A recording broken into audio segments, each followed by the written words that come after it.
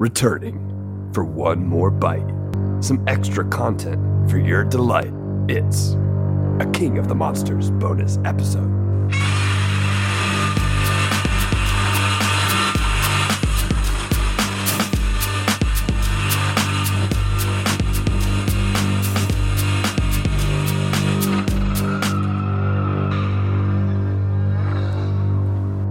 Welcome back to Monsters vs. Men. Alex? Yeah, we're here. We're still trying our best to stay alive, despite our kids keeping us up. Oh my goodness. It's getting tougher, I will say. Each and every week.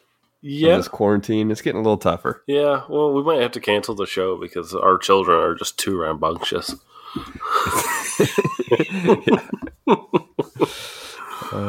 It's getting ridiculous at this point, but that's what you get when you have toddlers running around. Yeah. But for those that don't know us, I am Eric, And I'm sometimes known as the resident film snob. You know, I never know how long you're going to describe yourself. I'm always like ready to go because in my other podcast, like we just kind of go one after the other. Oh, I like to talk about myself. Yeah, I forget you like those personal flourishes where you just brag about yourself, and then you introduce me, and it's just like Alex. Yeah, exactly. Hey, but before we get into this bonus episode, Alex, we did get some listener feedback from our Godzilla 2014 episode. Several people on Twitter responded pretty favorably to our episode, but our friend Jay, our mutual friend Jay, actually emailed me a pretty cool response, I thought, to our episode that kind of challenges some of our thoughts, especially my thoughts about Ford as a character. And so I want to read part of Jay's email here, just because I think it's an interesting perspective. All right. Yeah, I saw he was like, hey, I want to tell you something on Twitter. And then he was like, you know what? I'll just email it to you. Exactly. So here's what he says. He says, after rewatching the film, I agree with both of your views regarding the film's neglect with Ford's character after giving us such a great setup with his parents. That said, I believe the role of Ford's character is still important as a symbolic figure. First, there's the recurring theme of saving the children. Ford is, in quotes, the child that survived the horror of losing his mom. He was saved indirectly by his father's decision to close the door. Later on, now as a parent himself, we see him saving the child separated from his parents on the tram. In San Francisco, Elle saves their son from danger by putting him on the bus. Before the tidal wave, we see another father save his daughter at the beach. The significance of saving children throughout the film makes Ford's decision to kill the unborn offspring of the Mudos even more poignant. I like that. Interesting. Very interesting. Yeah, I like that. He goes on to describe how, Ford is the personification of Godzilla's survival instinct and heroic ambiguity. And I like that point. And I understand other people on Twitter as well were saying, Ford reminds them of a friend that they might have, a stoic friend. Lots of military guys might come off as more stoic like that, but they said it was realistic. We know people that are more like that, and if I'm being honest with myself, that's more of the type of guy that I am as well. Wouldn't you say, Alex? Okay, Eric. Wouldn't you say? What? So what I'm saying is I was a put down because what I was saying was last week we didn't see much of that character development. Right. But then again, if you watched me and my life, you wouldn't see much character development. It would be pretty boring. I mean, yeah, you're not wrong. But there's a big difference between you and Ford. And this is something that Eric used to do, dear listener. You would go somewhere with Eric and he would wander off and he wouldn't tell you he was going anywhere. He would just disappear. Much like Bryan Cranston's character did in the previous movie. Oh, man. I don't mean in that sort of way. I know. I'm not any sort of hero, Alex. That's not what I'm trying to say. Oh, okay, Eric. Oh my gosh, we have really set me up to be a complete a-hole at the beginning of this episode. Yeah. Really, Alex. Yeah, I was surprised at a lot of people's reactions to my comments about Ford. on Twitter, because a lot of people seem to like acknowledge the train scene where he takes care of the kid, and I'm glad to see other people kind of picked up on that too. That scene is a little over the top, but yeah. Okay. I understand why people like it. Okay. It's just okay, Eric. It's just on the nose. Okay. You just keep taking care. You just keep hyping yourself up, and then put everyone else down. That's a good way to podcast, Eric. All right. Yeah. It's all right. I'm the man of the people. Maybe we should listen to another person's voice, Alex. But not about that movie.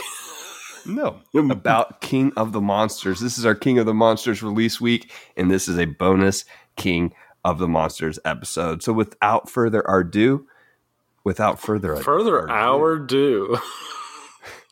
just have to make everything about you, huh? Without further ado, let's welcome in Faye, our guest. At this point, we are pleased to welcome in Faye to discuss her experience with King of the Monsters, as well as touch on a few other topics that we'd like to discuss. But before we get into it, I just want to say I'm personally pleased to have you on the show, Faye. Faye's the one, Alex, that introduced me to the Fate Zero anime, which I thoroughly enjoy, by the way. And I really think that helped me know what to expect from Jin Urobuchi, if I pronounce that right. I'm going to have to be the nerd here and say Gen Urobuchi. Thank you. There we go. Gen Urobuchi. Thank you. Writing in the Godzilla anime trilogy.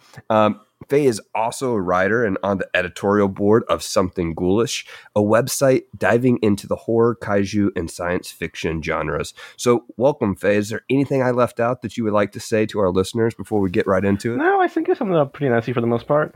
Hello, everyone. As informed by Eric, my name's Faye, and I am a writer for Something Ghoulish, and I'm also a massive Godzilla fan since I was a kid.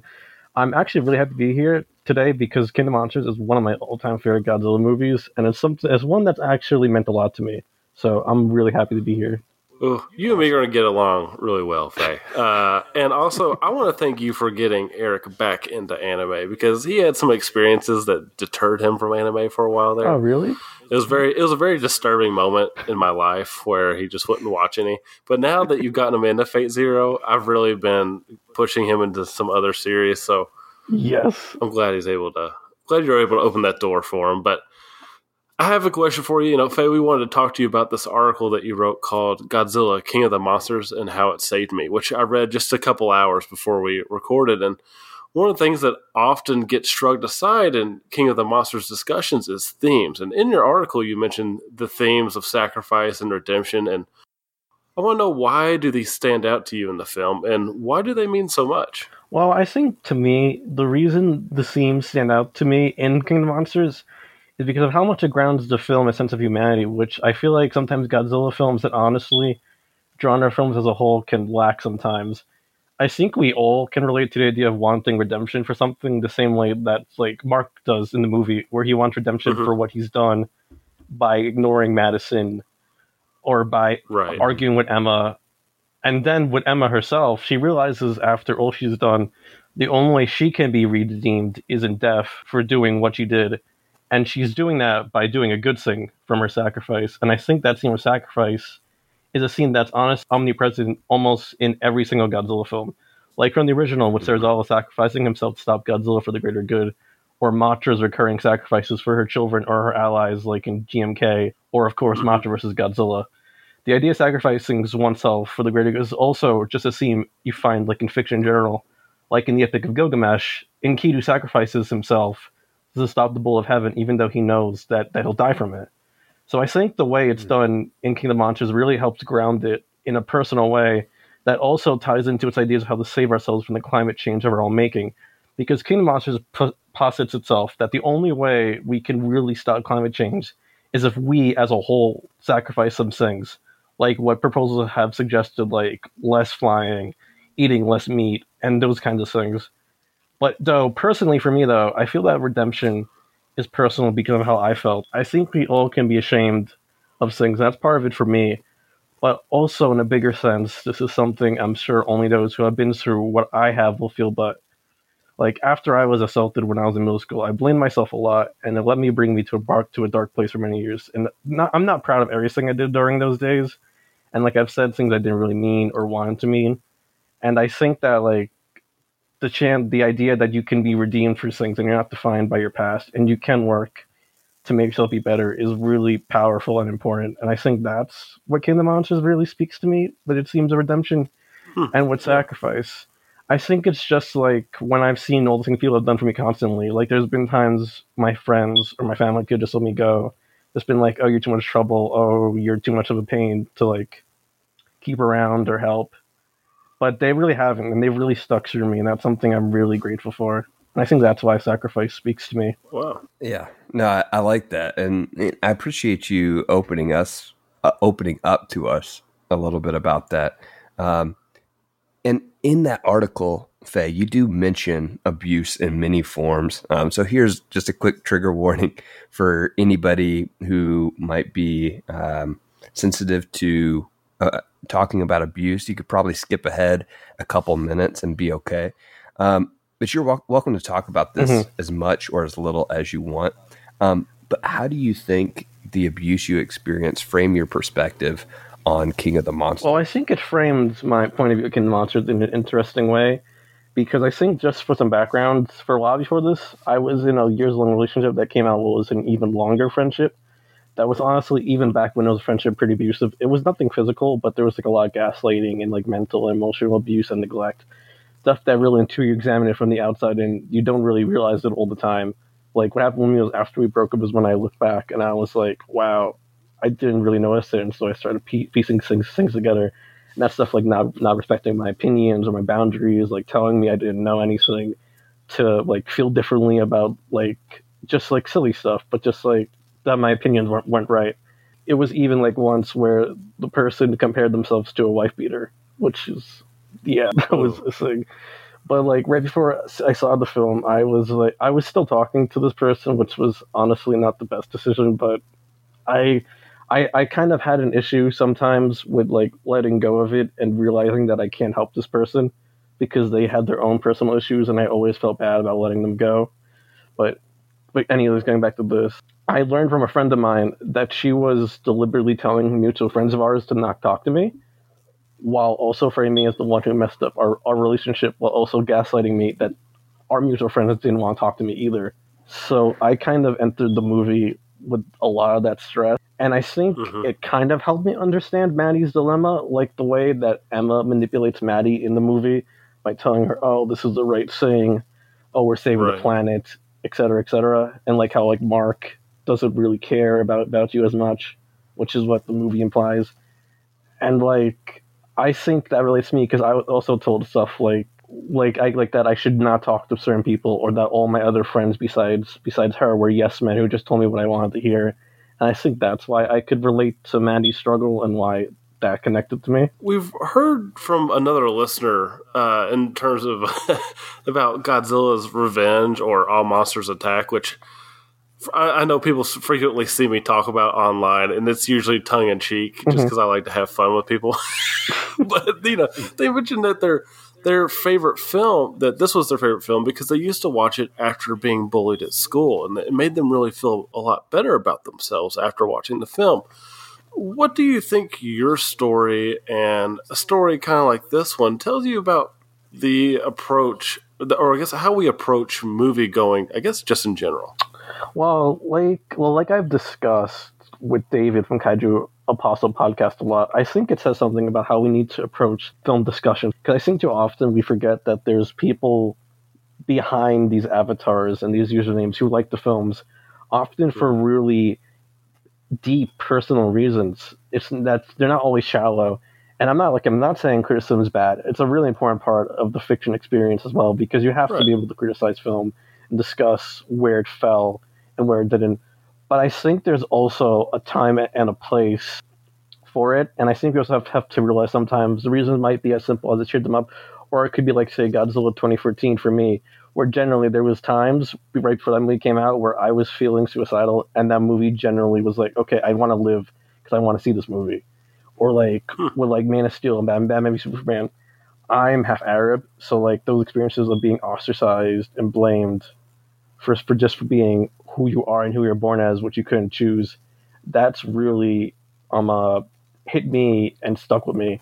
And like, of course, the main topic that we're talking about here, King of Monsters, like I talked about, that really helped me through a really difficult time in my life. Awesome. Well, I appreciate you sharing that with us again, Faye, because I know it can be difficult to talk about. But let's lighten up the mood here for a second. What do you think? Let's get into King of the Monsters a little bit. What do you think is the most underrated aspect of King of the Monsters, and why? I know this will probably get me some "what the hell are you saying?" But honestly, the character work. Like I see people trash King of the Monsters characters as weak or one note, and I think that's giving the cast really not enough credit. Like I was discussing with a friend of mine recently about how after GMK, the Godzilla movies stopped doing character arcs until the anime trilogy and King of the Monsters. And like, while Godzilla against Mechagodzilla and Godzilla 2014 had loose arcs, they weren't anything really large or at the forefront of the movie, in my opinion. But I feel like for King of the Monsters, the characters are the main focus and forefront of it. Like Mark, Emma, and Maddie's journeys and development are really what that movie focuses on.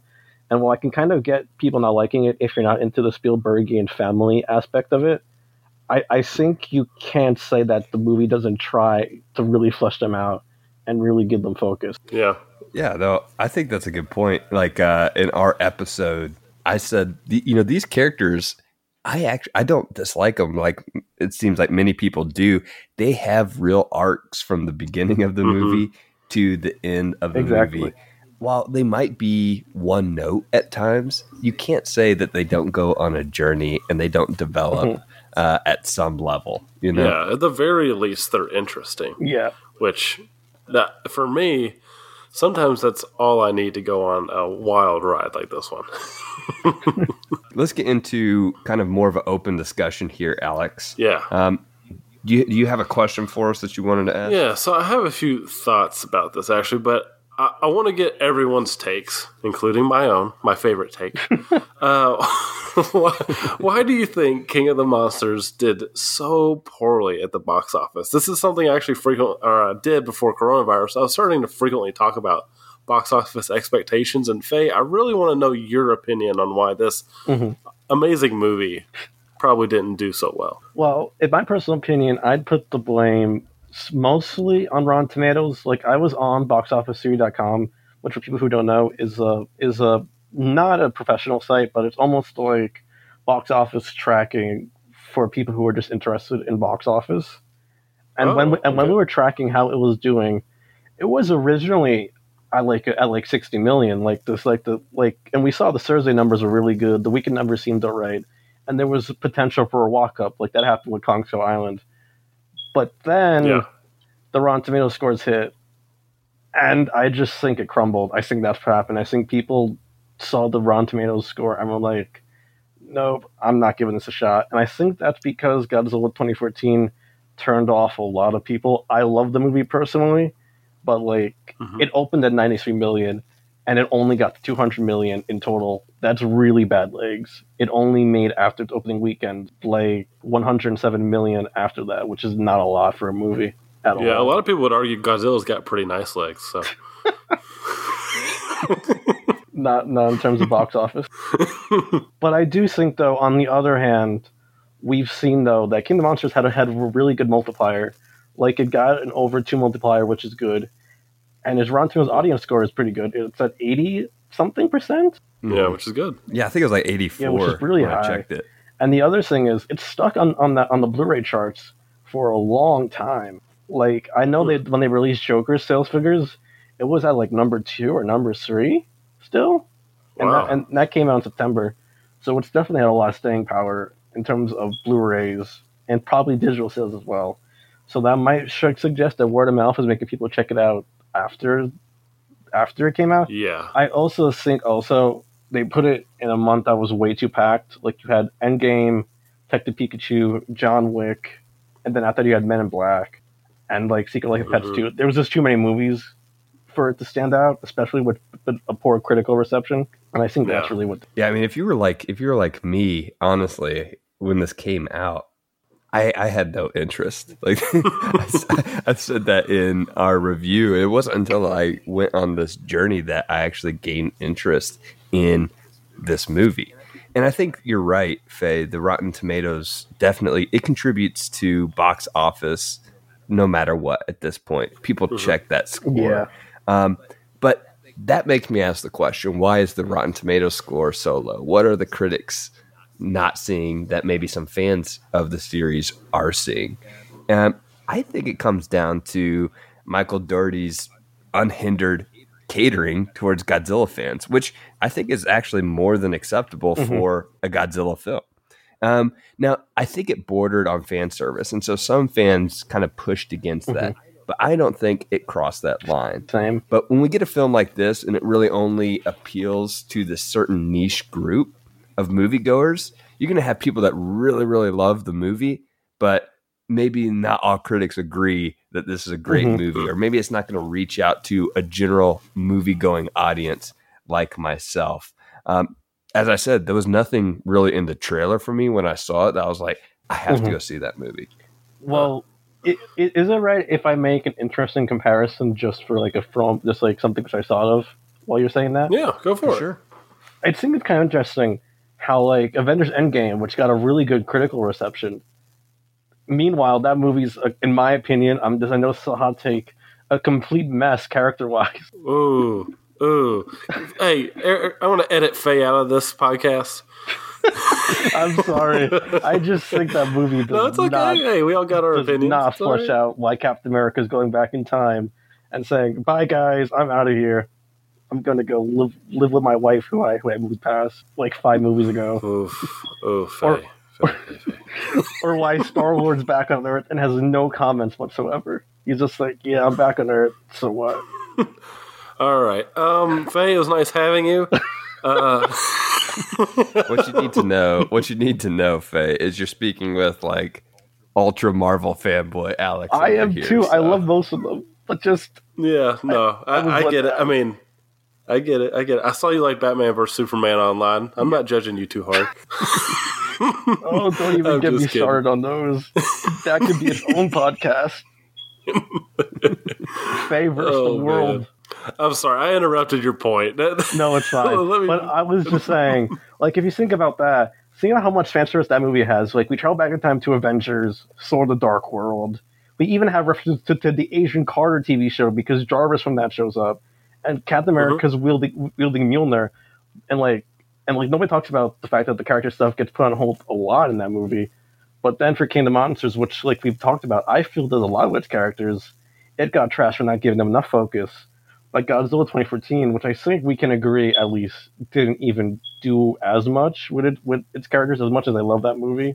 Got a much better score. Nobody really mentioned that it doesn't really give any of its characters an arc per se. And I just think that's kind of an interesting. Yeah. And I have to wonder if it might be Western bias because like a lot of the reviews will say, "Oh, Godzilla was never good," and this proves that. And it's like, oh my goodness. And like I don't mean to say, "Oh, critics are biased," because I don't think they are.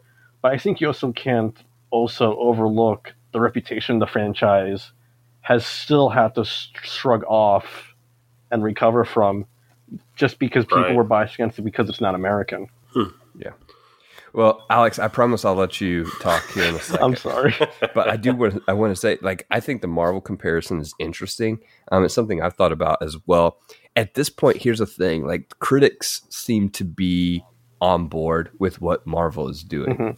And so when you get critics that are evaluating these films, they've also evaluated how many Marvel films are there like 20. Up till Endgame, Alex? I don't enjoy being disparaged like this, Eric. No. You go on.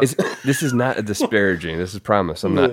But the critics have been watching now 20 Marvel films. And like that's a part of watching those movies is understanding what came before it. Like you're not going to enjoy Endgame as much unless you understand what came before. I think there's an aspect to that with King of the Monsters. And that's what I'm saying. There's kind of a niche audience here, and I credit Dougherty for just going for it, and like really trying to give something that the fans would enjoy. And I think that's what Marvel does as well. The difference being critics have went on that journey with Marvel. They haven't been on that journey with Godzilla. Yeah. I think that's a really interesting point of view, and I do think that's kind of the part of it too. Like, there's so many little bits. Like, I remember when they said the GMK line, if the stones could speak, the stories they could tell. And when I saw it, because I got to see it early too, I was freaking out that they referenced that because that's such an obscure little bit of line. And when Doherty confirmed that was referencing GMK, I was like, wow. But like anyone who hasn't seen GMK, which is probably 90% of America, is like, okay, what does this line even mean? What is it? Yeah, it's almost a little eye rolly a little bit when it's delivered, unless you know the origins of it. Then you're kind of enjoying it a little bit.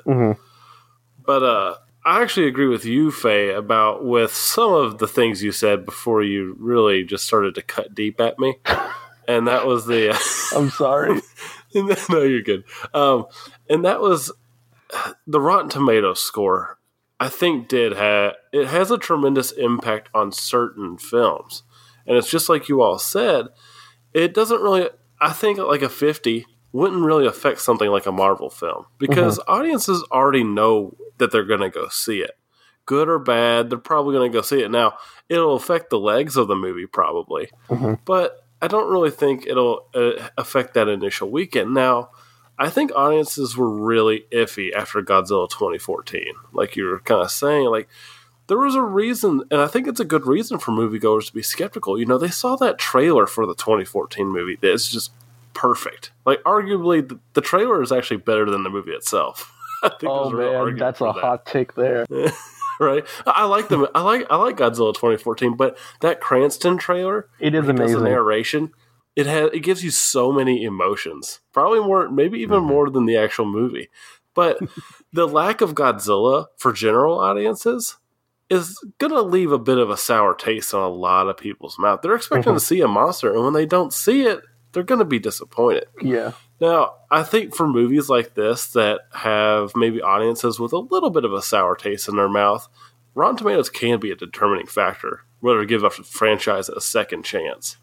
And I think that Rotten Tomatoes was like, pass.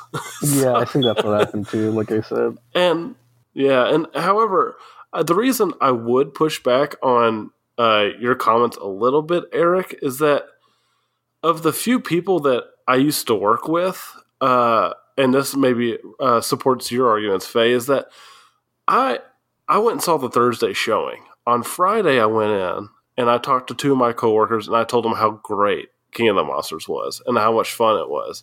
And they were both like, yeah, I'll go check it out.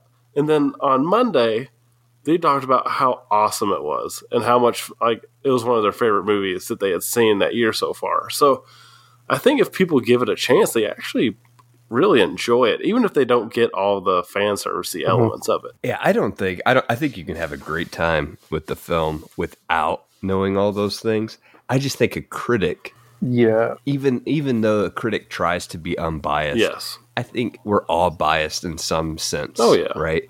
And so if you're just like going into this movie and you're trying to find something substantial and you don't have that background, I think that has a chance to significantly lower your opinion of the film. For sure. But I think that leads us pretty well into our next question. And I think your story, Faye, highlighted this for us.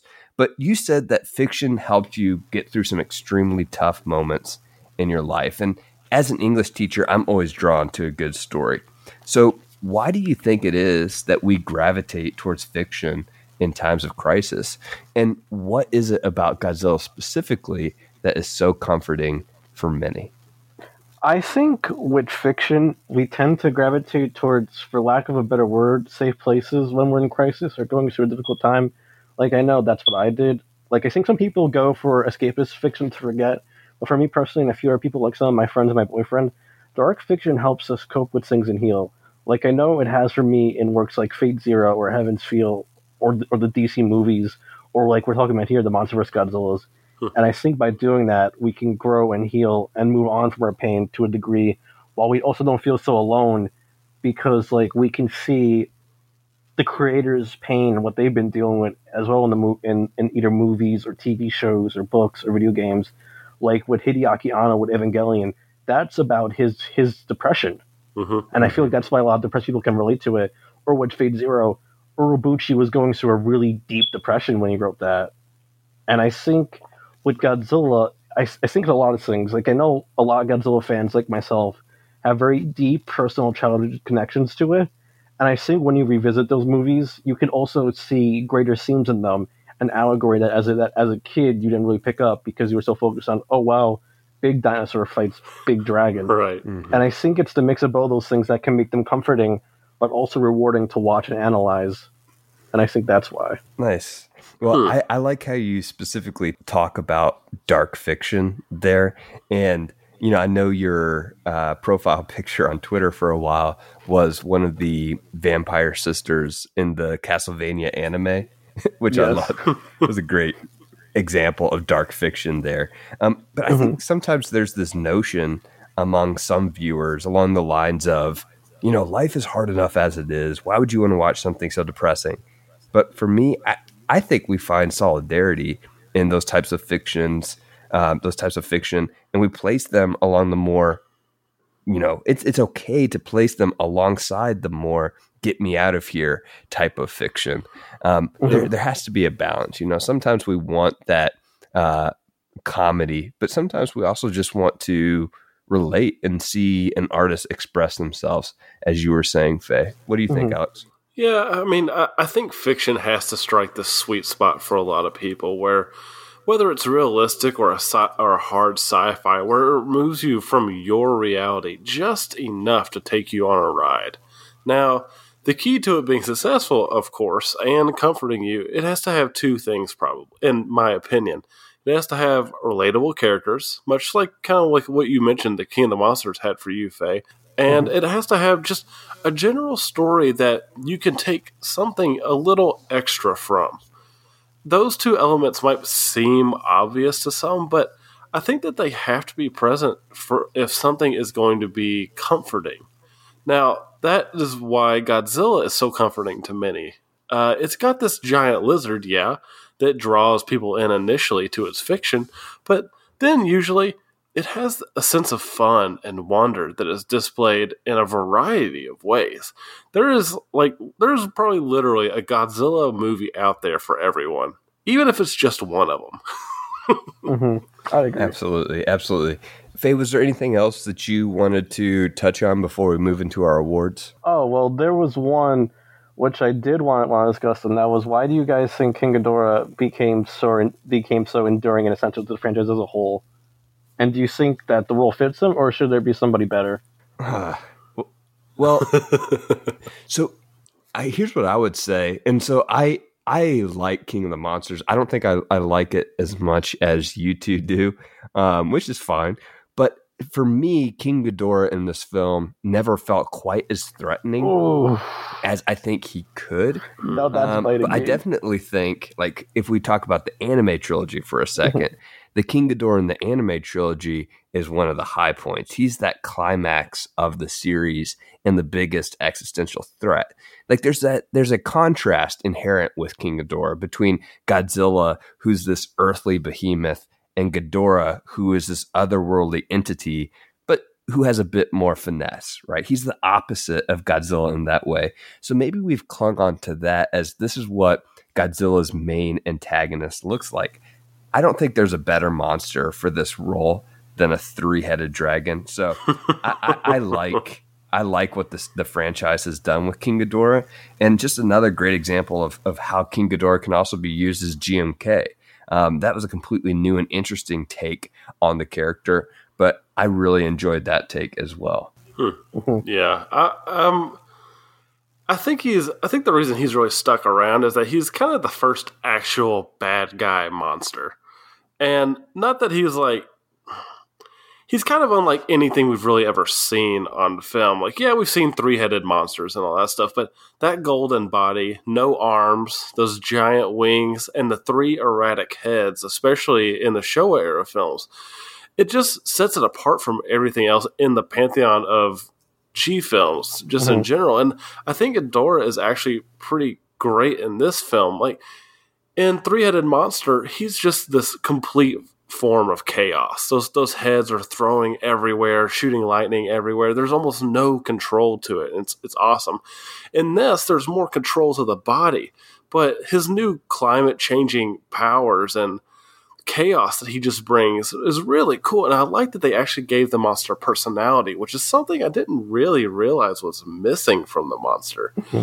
Not that Ghidorah really needed it. I mean, that gold is probably enough. Mm-hmm. But I really like what they did with the monster. He feels properly fearsome, and the regenerating ability on that third head when we realize that he's not going to be that easy to take down, pretty cool. I think it's pretty perfect for the movie. Mm-hmm.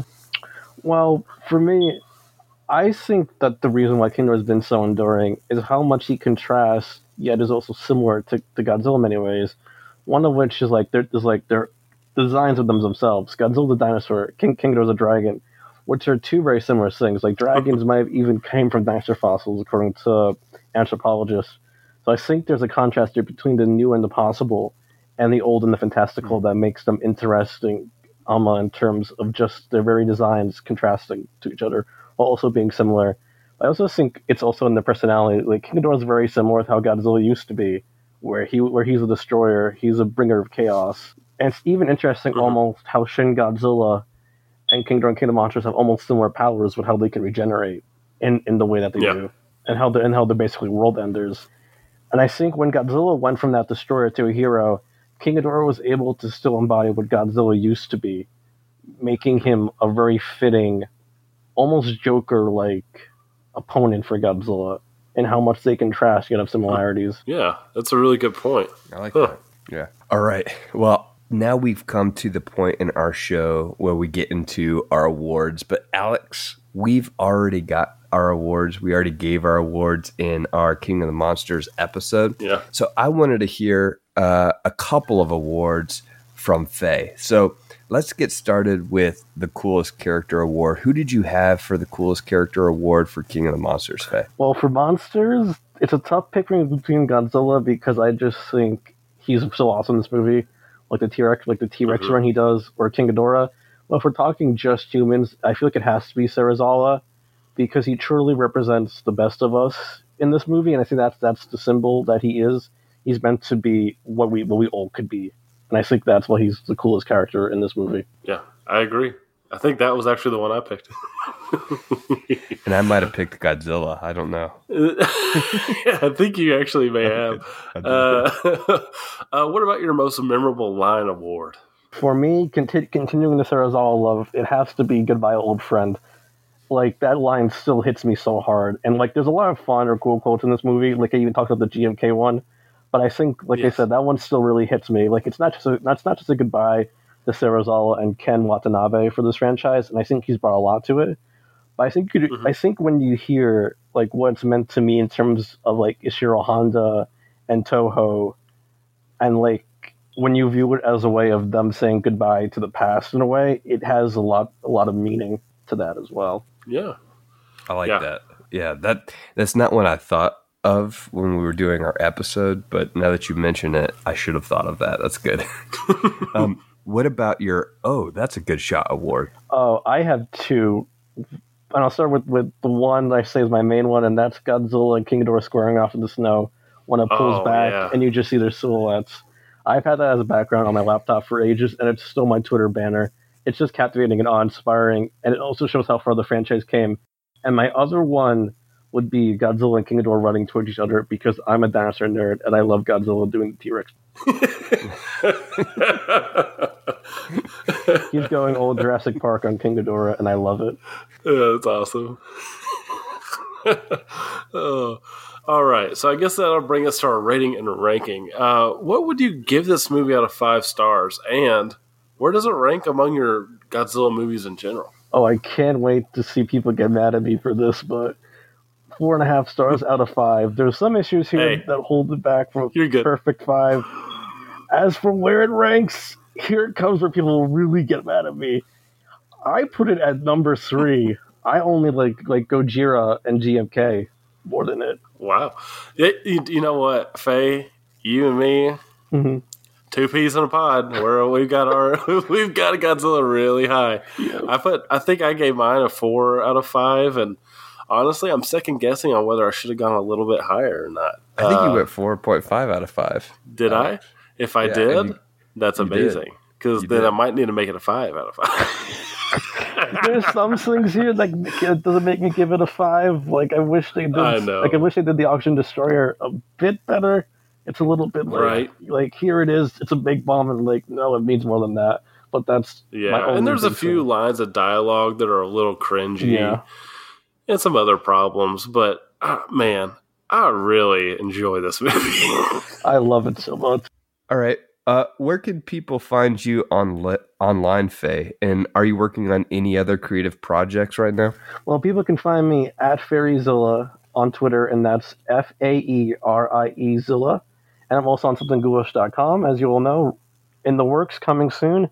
I do have a YouTube channel coming up, which me and my friends are working on, called Fears, Futures, and Fossils. And one series we'll be doing is a kaiju roundtable of sorts, which will be me, as an experienced friend, my boyfriend, who's not as much into it, but he's still very much a big fan, and another friend of mine who's just starting out. He's only ever seen Godzilla 98, 2014, and King of Monsters, so that'll be really fun.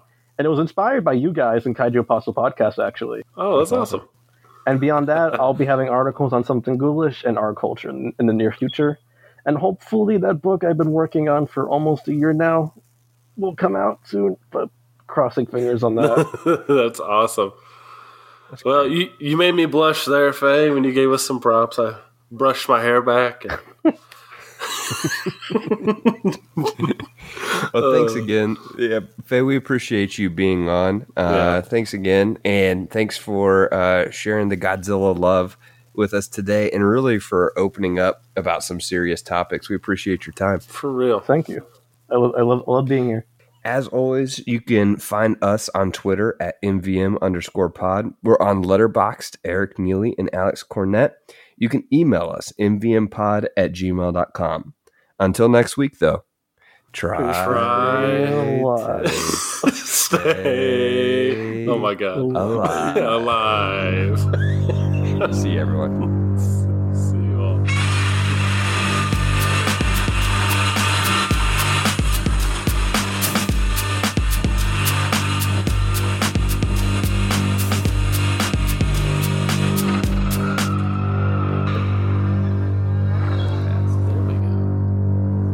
You want to do a sync clap real quick, Alex?